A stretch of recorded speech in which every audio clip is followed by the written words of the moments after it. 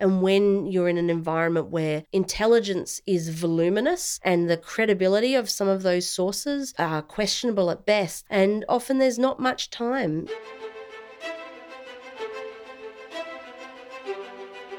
Welcome to the podcast where we track down Australian war veterans, have a chat with them, and hear their stories. I'm Alex Lloyd, and this is Life on the Line. The single greatest sacrifice I've made is my family. We weren't out there to take country, we were out there to do something. That was our job. I did feel a lot of regret. Friends were still getting killed. It got to the point where, you're going to funerals quite often. Do I lead under fire? And that was a heavy responsibility, I guess, on my shoulders that I didn't want to screw up. War itself is horrific. It's a horror story. It should never be dressed up as if it's something glorious. Not what you can do for yourself, but what can you do for your country. The volunteer for service was in effect to put your life on the line. I'm Sharon Maskell-Dare, and you're listening to Life on the Line.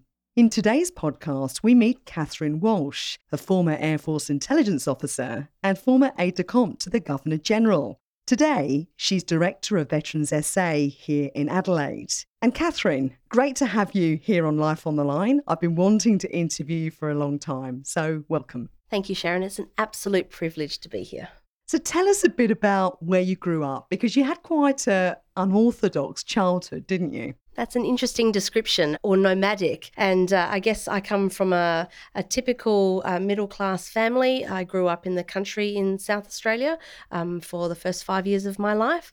My parents were small business owners, so we moved from the Clare Valley to Wallaroo, which is by the ocean. And then when I was 5, my father, who's been in the construction industry, he's very handy. And so my parents had great aspirations for adventure. And my dad, being quite handy, he converted a school bus into a mobile home. And so we travelled around Australia for 3 years. Now, of course, I didn't see anything as unorthodox about living out of a bus or being homeschooled by correspondence. And it's only been in my later years that seems quite nomadic or hippie. And yet I now look at my parents and I think that's really not at all where I've come from, but that's sort of where we experienced it. So. Wow, so travelling around Australia in a bus from the age of 5. I mean, what kind of effect do you think that had on your childhood? That's a really excellent question, Sharon, because it's something I've reflected on a lot in recent years. I actually think that the greatest impact that had on me was that I learned without realising it how to interact with a wide variety of people. So if you think about living in a caravan park for 6 months at a time, you will have your retired nomads. There were other people who had children just like us, and everybody in between about who comes together and lives in a caravan park. And it's a really eclectic microcosm of Australian society at large. When we were in location for a longer period of time where we could go to school for a term or two, then my sister and I would go to the local primary school. But other than that, I was exposed to adults really early on and very regularly. So when I became an adult, or even just in my high school years, I found that I was able to seamlessly interact with a wide variety of people. So looking back to when you were that small child, travelling around Australia in a bus, being exposed to the whole breadth of society, what was your perception of the military at that time? Did you grow up looking up to the military or thinking that it stood for something, or was it just not even on your radar? I like how you phrase that. No, it wasn't on my radar. My consciousness of the military was when we were in Darwin, we went to, I think it was Kangaroo 86, and we were able to tour on one of the American aircraft. And of course, that was just so exciting. And then the flybys of a variety of jets and aircraft. But I guess the military really entered my consciousness probably in later primary school, when I learned about my maternal grandfather's military history in the Second World War. He was a Rat of Tobruk, and we came back to South Australia when I was 8. So that's when I interacted consciously with my grandfather before he passed away. Now, he never spoke about his time in Tobruk and his military service in the Second World War, but it was something I guess I was aware of subconsciously. And then it was only in year 11 when defence recruiting came to my school that there was an overt consideration on my behalf of, the military really is accessible to everybody in Australia. And what would that look like for me? And so that exposure gave me an avenue that I would never have otherwise contemplated, because I didn't have a rich history of that, or in my parents' friendship group, we didn't have any interaction with the ADF. That's really interesting. So you talk there about that sense of discovery, in a way, that the military has something to offer you. Do you remember what happened at that time when you had that sudden sense of discovery? What did it then come to symbolise for you as a choice, as a career option? Well, I guess the fact that it was a choice then opened up my mind. In my later high school years, I had an aspiration to become a lawyer.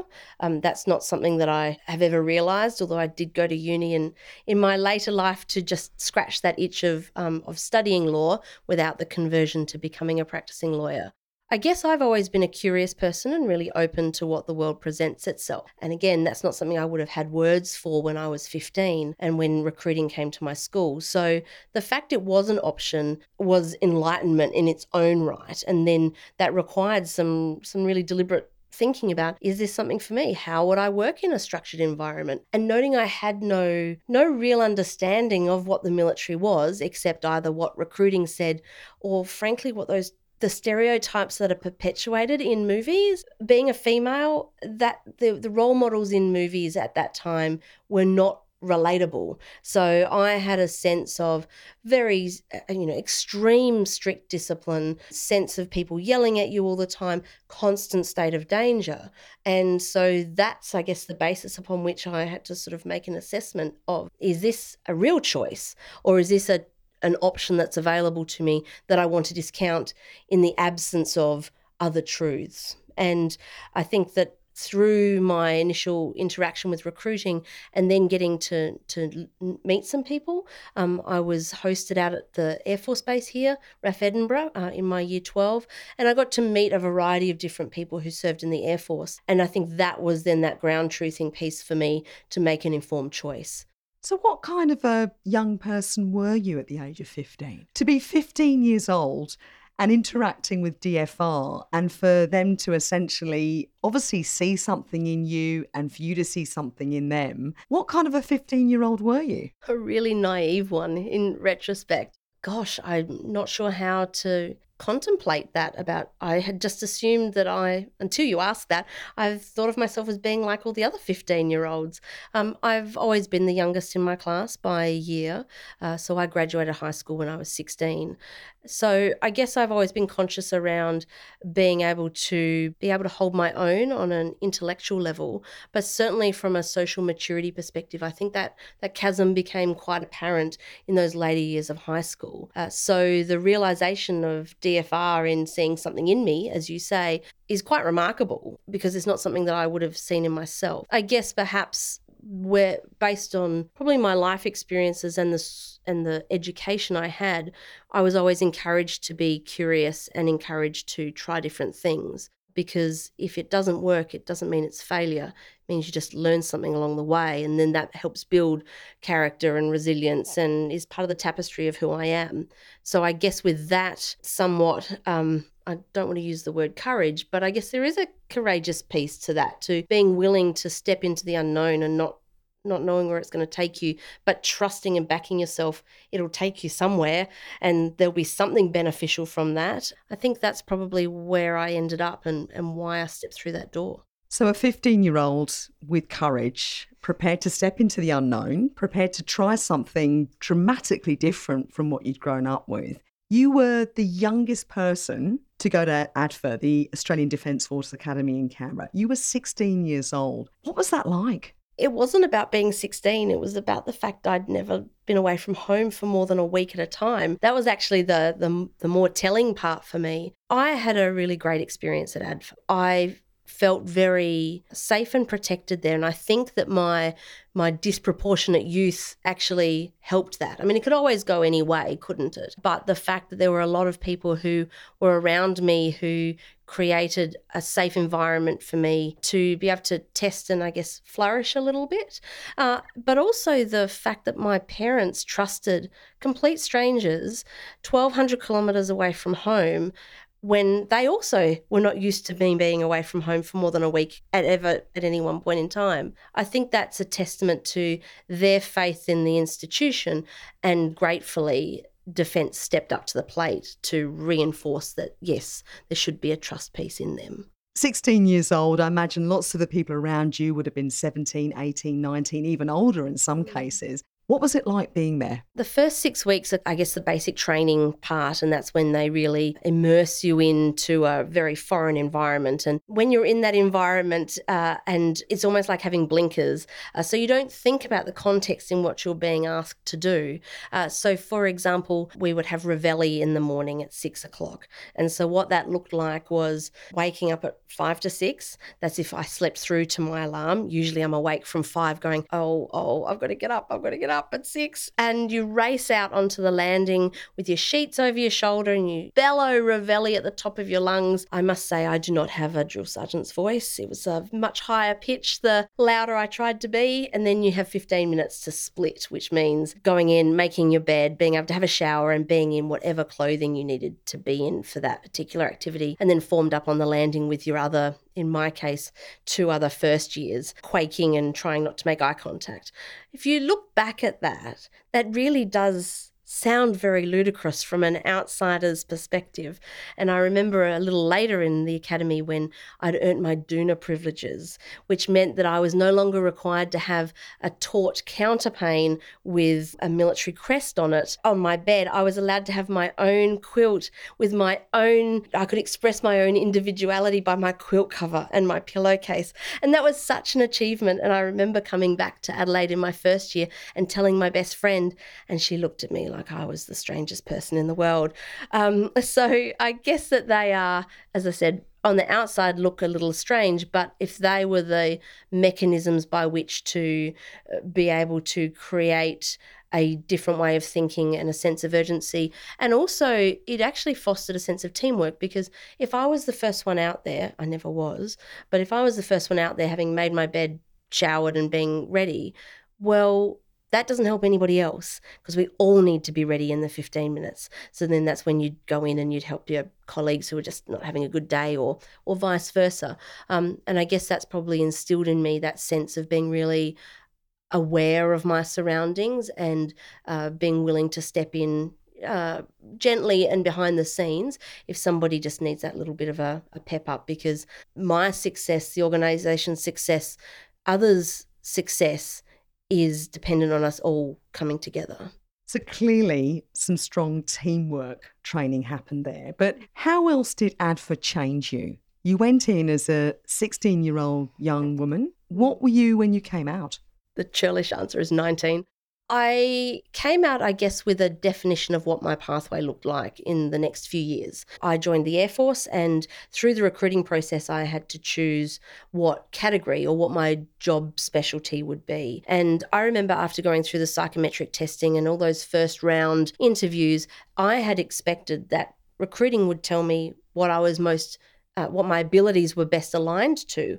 And so I hadn't really given it much thought. I know that sounds terrible. And then they handed me a book and said, no, you need to decide which of these employment categories work for you. And so I chose to nominate to become an intelligence officer and was accepted as that. So I went to the academy knowing that would be my short-term destiny upon graduation. I guess as a 19-year-old, unlike many of my peers who I went to high school with, I had certainty for the next 4 years in terms of I knew what a training and work schedule would look like. I knew I was posted to RAF Edinburgh here in Adelaide. I understood what my role would be in that regard. So to have that sense of security and certainty, within certain bounds, of course, was probably really quite unique in that regard, and therefore reassuring. But because I'm with 300 other people who are in a similar boat, I took it as for granted, because that's all of my graduating class, certainly, well, smaller than that, 100 in Air Force. We all knew what our next steps would be.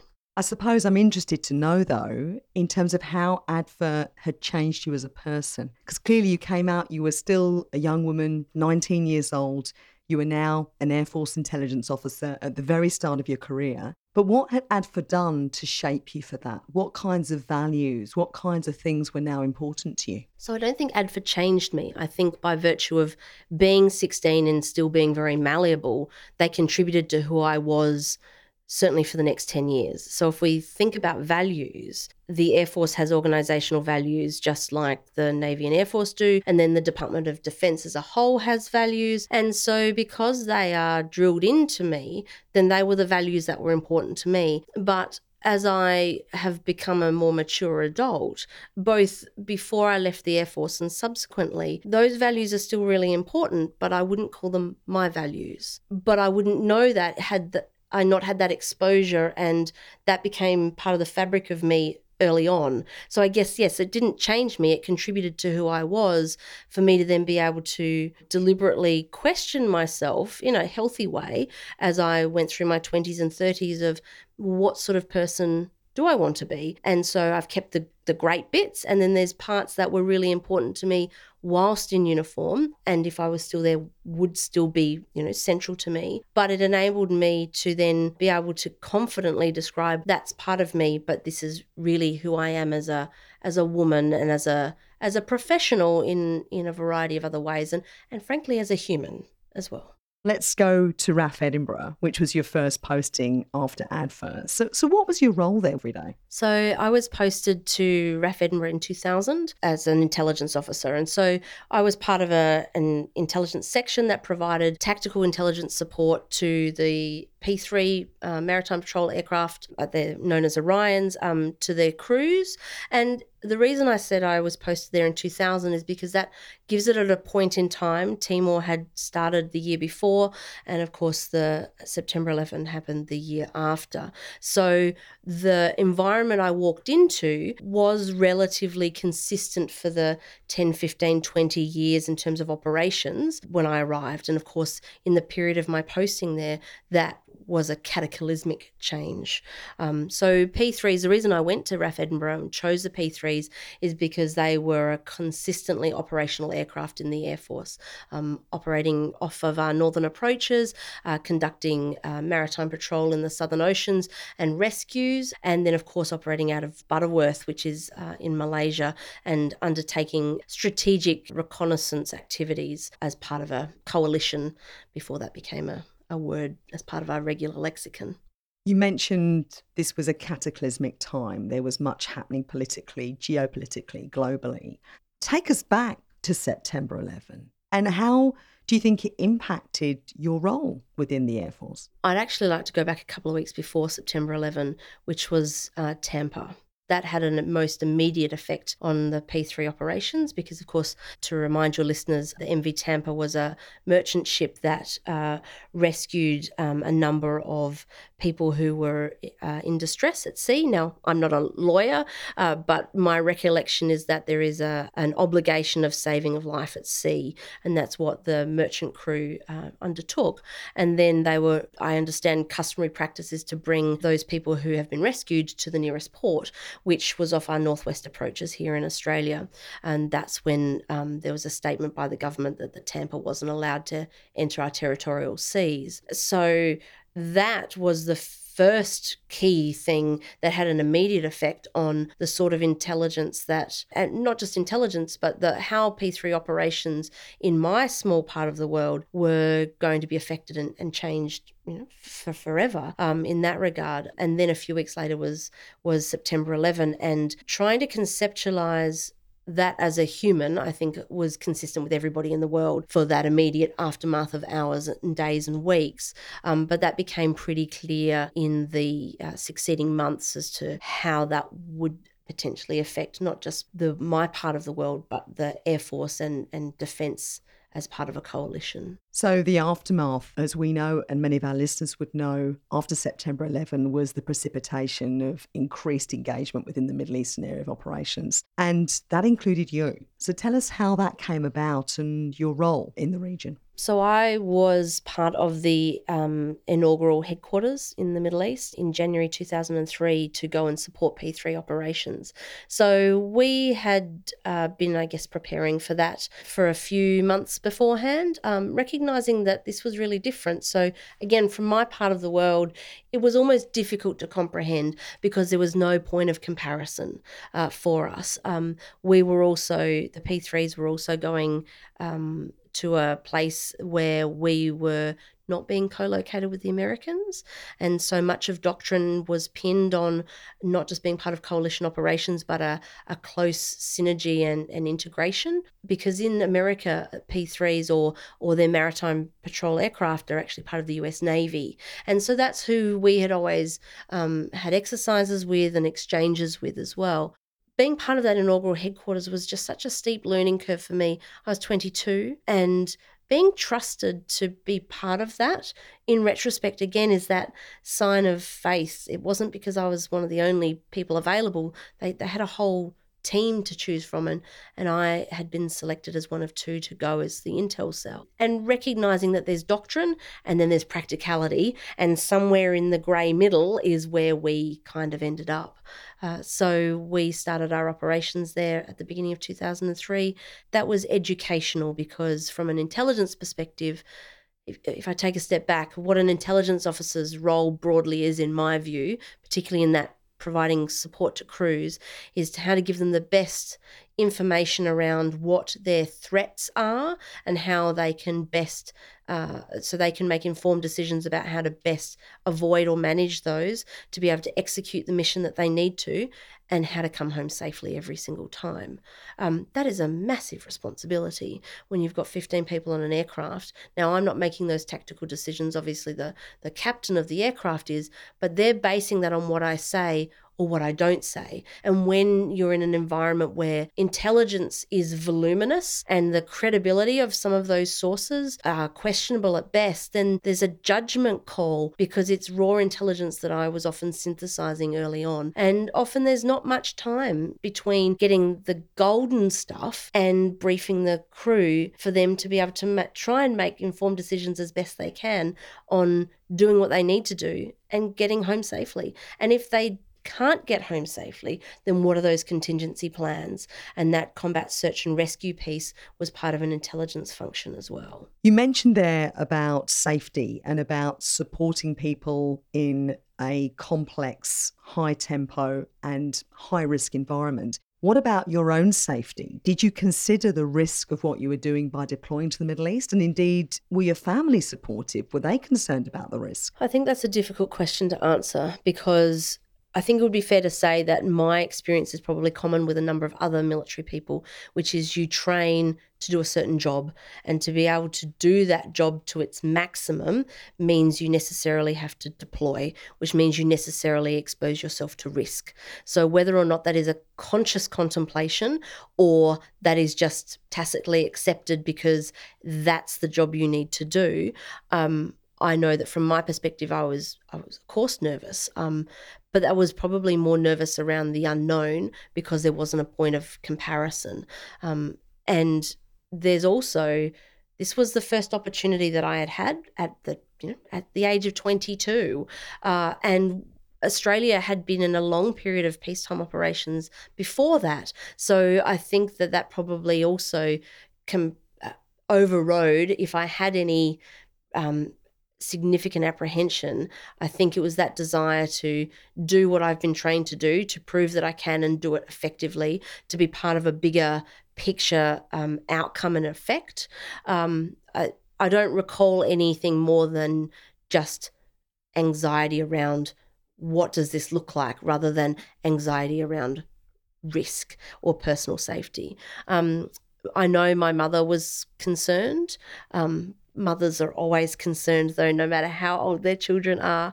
So she acknowledged that, but also I respect the fact that she wasn't really overt about that. She just would and has always supported me in whatever I needed to do. And I was lucky to be able to ring home once a week and just that was reassuring for her to hear my voice, as reassuring as it was for me that they're still on the other side of the world.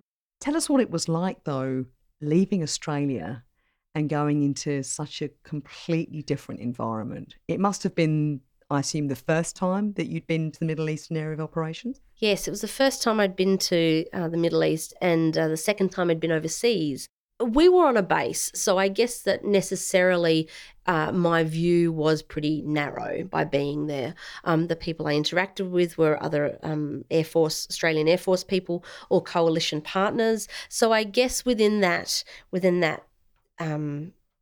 narrow construct, there was a familiarity around that. There was a common language, there was a common understanding of where we've come from and why we're there. Once we got there, there really wasn't time or energy to think about anything else except what do we need to do next. And that the first couple of weeks of setting up the headquarters, I mentioned earlier that there was a lot of learning for everybody, because back then, how often had people set up some sort of semi-permanent headquarters, and the assumptions that had been made based on doctrine don't always come out in practicality. And then certainly once the operational tempo started to kick in, there were 2 of us in the intel cell and 2 crews, so we kind of aligned ourselves to a crew each.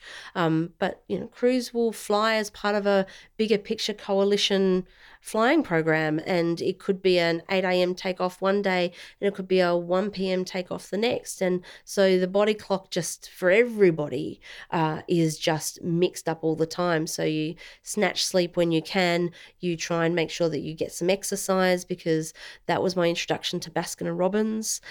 That could have gone really badly very quickly. But again, I guess there's a rhythm in that inconsistency that we all found to some way, shape or form. Now, you also had the opportunity to learn the Arabic language and become a linguist. So did that follow your deployment, or was that part of your deployment? That followed my deployment. So I went to the Defence Force School of Languages to study Arabic for 12 months after I came back. I appreciate you calling me a linguist. I think my comprehension was not even basic. It was rudimentary at best, because it is such a difficult language to learn. I remember, for example, that I wanted to say one day that it's very cloudy, and instead I said it's very apricots, because just a vowel sound change has such a significant difference. I think anybody who studied another language has had one of those faux pas before. And also what I studied was something called Modern Standard Arabic, which is sort of like educated Arabic. Above that is Classical Arabic, which is very much the remit of religious clerics. And then there's colloquial sort of street language, which differs between each of the Middle Eastern countries. So when it came to the end of my 12 months, we did a cultural immersion tour. We went to Egypt for 2 weeks, and I found that most of what I'd learned only worked in a school classroom context, because when I was at the hotel or when I was trying to barter or purchase a kebab on the street or just interact with people just like me in everyday settings, my language skills weren't set up for that at that point in time. Now, tell us a bit about how you came to be the aide-de-camp, or ADC as it's known, for the Governor-General, because I've seen the photographs, Catherine, and you look really quite splendid with your aiguillette on your shoulder and with all the kind of finery. How did you come to get a job like that within the ADF? So in the Air Force, they at that point in time, they would call for nominations on an annual basis. And it was something that I truly didn't think I'd be competitive for. Remarkable people become ADCs, and then if you look at some of our leaders, either in the private or public sector, or those who've gone on to have illustrious military careers, usually at some point in time there's a vice-regal element or exposure to that. So I applied, and it was a competitive process. And the Governor-General of the time, General Michael Jeffrey, who passed away late last year, he personally conducted those interviews because it's part of his personal staff, and he chose me. And so I was one of 3 aides-de-camp, one from each service, that were there to support him full-time for the 12 months that I was there. And what does the role involve? Because we get to see the photographs, we get to see the ADCs when the Governor-General has official engagements and the like. But what do you actually do? So I was part of a team of 5 people, so 2 civilian aides and 1 each from the 3 services, to support at that point in time General and Mrs. Jeffrey in the conduct of their official duties.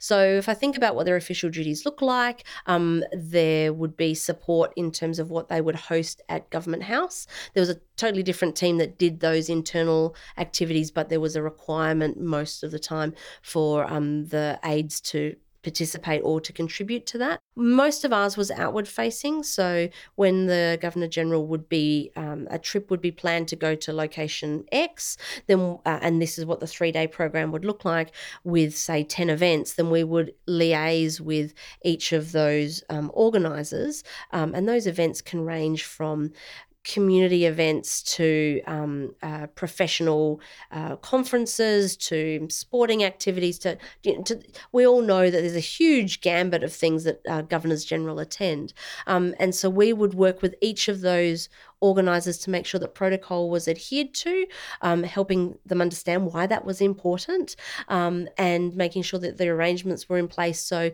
the Governor-General can do what at that time he needed to do to the best of his ability, but also then make sure that the event was a success for the organisers in the same way. And then often we would be part of an advance party that would go up 24 hours beforehand, do a run through again with each of those organisers, react when something didn't go according to plan. I guess the other thing too is that there's a number of internal activities, as I mentioned before. We've all seen the investitures. That's the biannual provision of the Australian Honours and Awards system. So to be part of that is one of those, is left an indelible imprint on me about seeing particularly those who are awarded medals of the Order of Australia, people who are just like you and me doing things because it's the right thing to do. There was a lady who was a foster carer from regional New South Wales. She'd been doing that for 20 years. She bought a new hat so she could go to Government House because she never would have thought that this would be an outcome of what she did, because it was an intrinsic motivation that was genuine and authentic right from the word go. So that was amazing. And then many school groups go through Government House in Canberra, and so the house staff would take them through the house and gardens and point out the beautiful artwork on loan from the National Gallery and talk about the landscaping and all the rest. And then the ADC would come in full regalia, so our full service dress with the agilette, as you pointed out, which is that gold braid bit, and answer questions of the school children and talk about what the constitutional roles of the Governor-General are. And you could always pick the sort of questions that you would get, like, what's that gold braid, or why are your shoes so shiny? So that was always a bit of fun, because the natural inquisitiveness that often is unbridled by primary school children in particular. There were a few red-faced moments, I think, when I can't recall any in particular, but I remember that sensation of, a 7-year-old's just asked me a question I'm not really even sure how to answer. But delightful to be able to for them to have that exposure so early and learn about something that is so fundamental to our democracy, and to be part of that. I'm interested to know, in a role like that, how do you manage the public and the private? Because inevitably, when you're working for the Governor-General, you have that unique behind-the-scenes insight, and yet you've also got to remember the importance of maintaining absolute confidentiality and respect to privacy. How do you achieve that when you're in a role such as an ADC's role? I guess for me, that's my background as an intelligence officer already enabled some sort of compartmentalisation. So I think that, in an intelligence role, when people ask tricky questions, then it's pretty easy to be able to deflect away and talk about what's already in the public media or something like that, and that would be similar. But most people are just so respectful of the role of the Governor-General. I can't recall any particularly tricky or sticky situations where there was any potential for a blurring of that divide.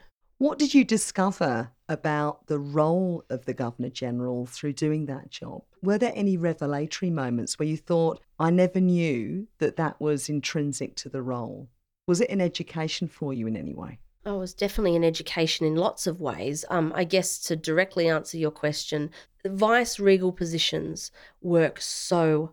They are representatives of and engage with the community so often and take very little time off. And so the stoicism and the fortitude and the staying healthy all the time for General and Mrs. Jeffrey was something that I really admired. And if there was time to still fill, they would both fill it because they saw their civic duty as being such a privilege and one that they needed to serve back into the community. So that work ethic, that sense of citizenry, I think is something that really has left a huge impression upon me, and it's become part of who I am as well. I think I already had the preconditions, but perhaps didn't embrace it as deliberately. And then in terms of an education more broadly, I got to meet, as I mentioned before, some really quite outstanding individuals in terms of the quality of their character, the professional and intellectual nous, their sporting prowess. One of the most amazing activities we went to that stays in my mind is the Country Women's Association of New South Wales. They had their AGM down at Jindabyne, and I realised very early that you definitely want to be on your best behaviour in a group of feisty, determined and very confident women, and I want to be like them when I grow up. And we sang the national anthem, and we've all been in situations where national anthems are usually muttered. This was sung with such gusto, regardless of one's pitch or voice, that actually brought tears to my eyes, and I've never felt that since. That sense of genuine patriotism and pride and meaning behind the words of a song that sometimes just can be words. So moving on from your work with the Governor-General as the ADC, what were the closing years of your time in the Air Force like? Because you did then decide to discharge and enter the public service, which we'll come to in a moment. But what else did you achieve before you left the Air Force? So after working at Government House, I moved to America for a couple of years. And that was really interesting to be immersed in a culture that is seemingly similar but starkly different to here. I know this sounds silly, but for example, walking through the supermarket and how things are organised in a Woolworths or a Coles in Australia aren't quite the same in a Fry's or a Costco in America. And so that would be those constant reminders of this is similar, but it's not the same. And I think that actually from a cultural awareness and competency perspective was more jarring than if I'd gone into an environment knowing that it would be very vastly different. I really enjoyed those couple of years of being overseas, but it also made me really appreciate how fortunate I am to be an Australian and to come home to Australia. And then after that, I had my last posting, which was with the Defence Security Authority, where I was on secondment with another government agency. And I guess that was my second opportunity to see what it would be like as part of a blended team of a military-civilian team in the public sector, and started to open my eyes to what possibilities could present themselves. And as it turned out, they presented themselves sooner rather than anticipated. So why did you decide to separate from the Australian Defence Force? What precipitated that decision to leave? So I'd been in the military for 14 years by that stage, and I had a wonderful time. I learnt so much, and I still think back on that fondly. And the fact that I had such a positive experience, I think, is testament to the fact that I'm still an active reservist, 10 years later. An opportunity knocked on the door, and again, in the same way as how recruiting came to my school and created an option I hadn't contemplated, this was similar. Somebody said to me, hey, I think you'd be really great at this particular role in the public sector, elsewhere in the Department of Defence. Why don't you think about it? And I'm like, I hadn't. And what do I do now? Well, all right, let me try, because you don't get anywhere unless you try. And then before I knew it, I had a job offer, and I went, well, how about I give it a go? And if not, I can always come back to Air Force. And so we parted on great terms, knowing that I could always try to reapply to come back if that didn't work out for me. And as it turns out, I've been a public servant for 11 years since. And today you're the Director of Veterans SA. How would you describe that role and what you're trying to achieve in that role? Just to put it in context for your listeners, Veterans SA is a state government agency here in South Australia. We were formed in 2008 and we're the first state or territory jurisdiction to recognise the importance of a Veterans Affairs portfolio and the establishment of a minister and therefore an agency behind that. Before that, it was the sole purview of the Commonwealth through the Department of Veterans Affairs.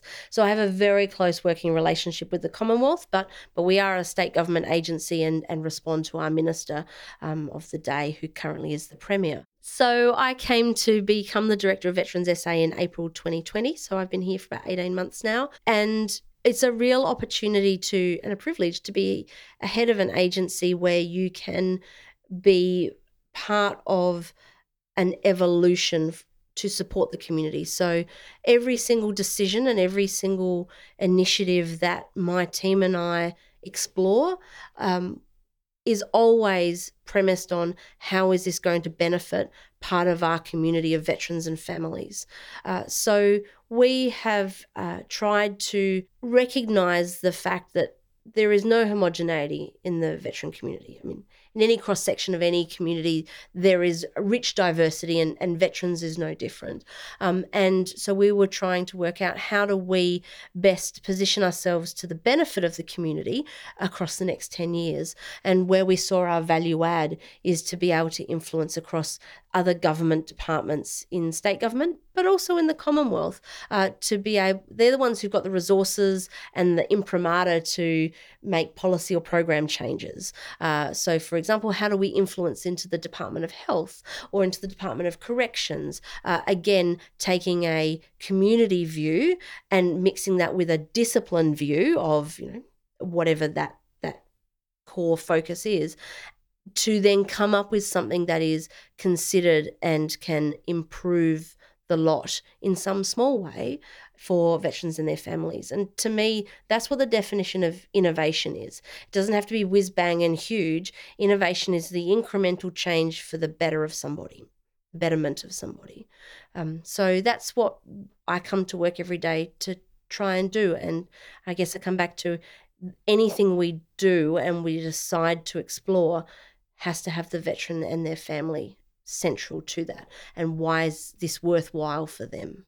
And you mentioned that you're also still working as a reservist in the Air Force. I gather this has got something to do with hot air balloons. So I'm intrigued to know more about hot air balloons, which I didn't even know existed with regard to the Air Force, and how as a reservist you come to get to play with hot air balloons. It's a fabulous story, actually. So when I left the full-time Air Force as an intelligence officer, my first few years was as an intelligence officer in the reserves. But because I wasn't in that space on a regular basis, I actually found I felt I was a liability because I wasn't able to contribute my best every single time I put my uniform on. And so then I explored a few other different reserve opportunities. And again, I saw an advertisement to become ground crew for the hot air balloon. And you'll notice a pattern here. I applied. I thought I'd try. And I was selected to be part of the ground crew, which is the balloon flight is based in Canberra. We actually have 4 envelopes. That's the balloon bit. And we've got crew mostly based in Canberra, but also on the East Coast, and then I'm here in Adelaide. So we get to go out as a community engagement and a public relations tool most of the time. And so that, again, it brings the parts that I loved and thrived on when I worked at Government House to bear in my reserve job every single time. So as ground crew, I'm part of a team who help assemble the balloon. It's a pretty basic aircraft in that regard, and we pop the pilots in and then they take off and we hop into the chase vehicle and then meet the balloon at the other end when it lands. I just want to qualify though, when I talk about a chase vehicle, on a good flying day, that means we don't move very far or very fast because of course the basic steering of a balloon is based on wind, and so you can't control that. All you can control is how high or low you go, and and therefore the speed and the direction of the winds at each altitude. So if the balloon is moving fast, it's a very bad day for the pilot and the passengers, and it's a very bumpy landing as well. So we like it when it's nice and steady, there's just a bit of a breeze to push the balloon along, and then it's a nice basket down first landing as well. So have you actually been in the balloon? Have you had a ride in the hot air balloon? I have. I've had the opportunity to go up once, and it was over Canberra in the middle of winter. And that's just the most beautiful, still moment in that city. And it's before everyone wakes up. So you have this all laid out before you, all to yourself. It's absolutely magical. Now, earlier on in this interview, you talked about how you'd rethought your values, and you were now clear about what those values are. Can you share them with our listeners? When I left the military, I knew I had values, but I didn't know how to express that in words. And I have to say that it's taken me a number of years to be able to find the ones that really describe who I am and what I stand for. And it's difficult because values by their very necessity are deeply personal, and I think that they can and should change as well, depending as we evolve and as we learn as humans. So they've really crystallised for me in this particular job I'm in as the Director of Veterans SA, but already were in their evolution and their maturity beforehand. So what's really important to me is around equality. And I strongly believe in being an egalitarian. So everyone should have an equal opportunity to be able to participate or contribute in some way. And I think that that's a driving force behind the thinking that my team and I have in terms of introducing new initiatives or programs for the veteran community here in South Australia, is how to make sure that they are as accessible as they possibly can to enable people to make informed choice to participate or to not. That is core to who I am. So I guess some of the other values that have really come to the fore for me as well is around kindness. That sounds like a really soft and sometimes insipid quality to have, but I value kindness because to me it's about selflessness. For someone to be kind to somebody else means that not that they're putting themselves second, but it means that they acknowledge the importance of the other person. I remember when one of my previous bosses, before I worked for her, the adjective that came to mind was kind, and I thought, oh gosh, this is going to be an interesting working relationship. But since then, and seeing what true kindness in action can be, then that is incredibly important. And I think that that's a gift that you can give others. It's different to compassion. It's about putting others on at least the same level as yourself. So that's incredibly important to me. And I think the third value or personal quality, I'll use both of those terms, is around being curious and inquisitive, because I think that a learning mind is a constantly growing mind, and that every human can learn from every interaction.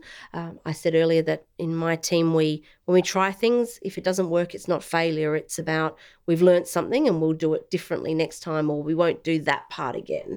And I think that with that then comes a great sense of courage and self-satisfaction, but also, which sounds self-serving, but I think that's important as well, because there needs to be an intrinsic motivation in oneself whilst also benefiting others. It's about the proportionality of where that sits, though, as to whether or not that's a value or a desirable quality. So that probably felt a little bit deep, but I guess all three of them kind of are, by being an egalitarian, by being kind, and being curious and inquisitive and wanting to constantly learn. To me, the three of those values and qualities coming together makes an absolutely invincible person. So with that in mind, those three qualities, those three values, where do you see yourself going now? Well, I learn on a daily basis. No 2 days in my current job are ever the same, and I value that, and that's something that I really enjoy about the role. I am in the position of director for a bit longer still, so I'm not trying to be coy. I'm not quite sure where my next steps might be, personally or professionally. I think that it's been pretty clear through our conversation that I like to plan, but also when an opportunity pops up, I then actually think about what that might look like. And most of the remarkable things that I've experienced in my life and the pathway that's led me to here have not been through planning. That plan got thrown out the window when I decided to take the bush track instead and see where it took me. I wouldn't call myself adventurous, but maybe in retrospect, there's a little bit of a leap of faith every single time. Catherine Walsh, thank you for sharing with us your career highlights, your courage, your kindness, your curiosity. Thank you for being on Life on the Line today. And thank you, Sharon, for the opportunity. This is Sharon Maskell-Dare, and you've been listening to Life on the Line.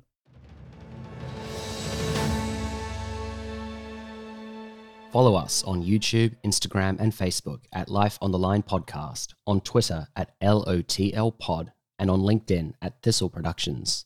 And find out more about this show and the team behind it at www.lifeonthelinepodcast.com. Life on the Line is brought to you by Thistle Productions. Artwork by Big Cat Design, music by Dan Van Werkhoven. Thanks for listening, and lest we forget.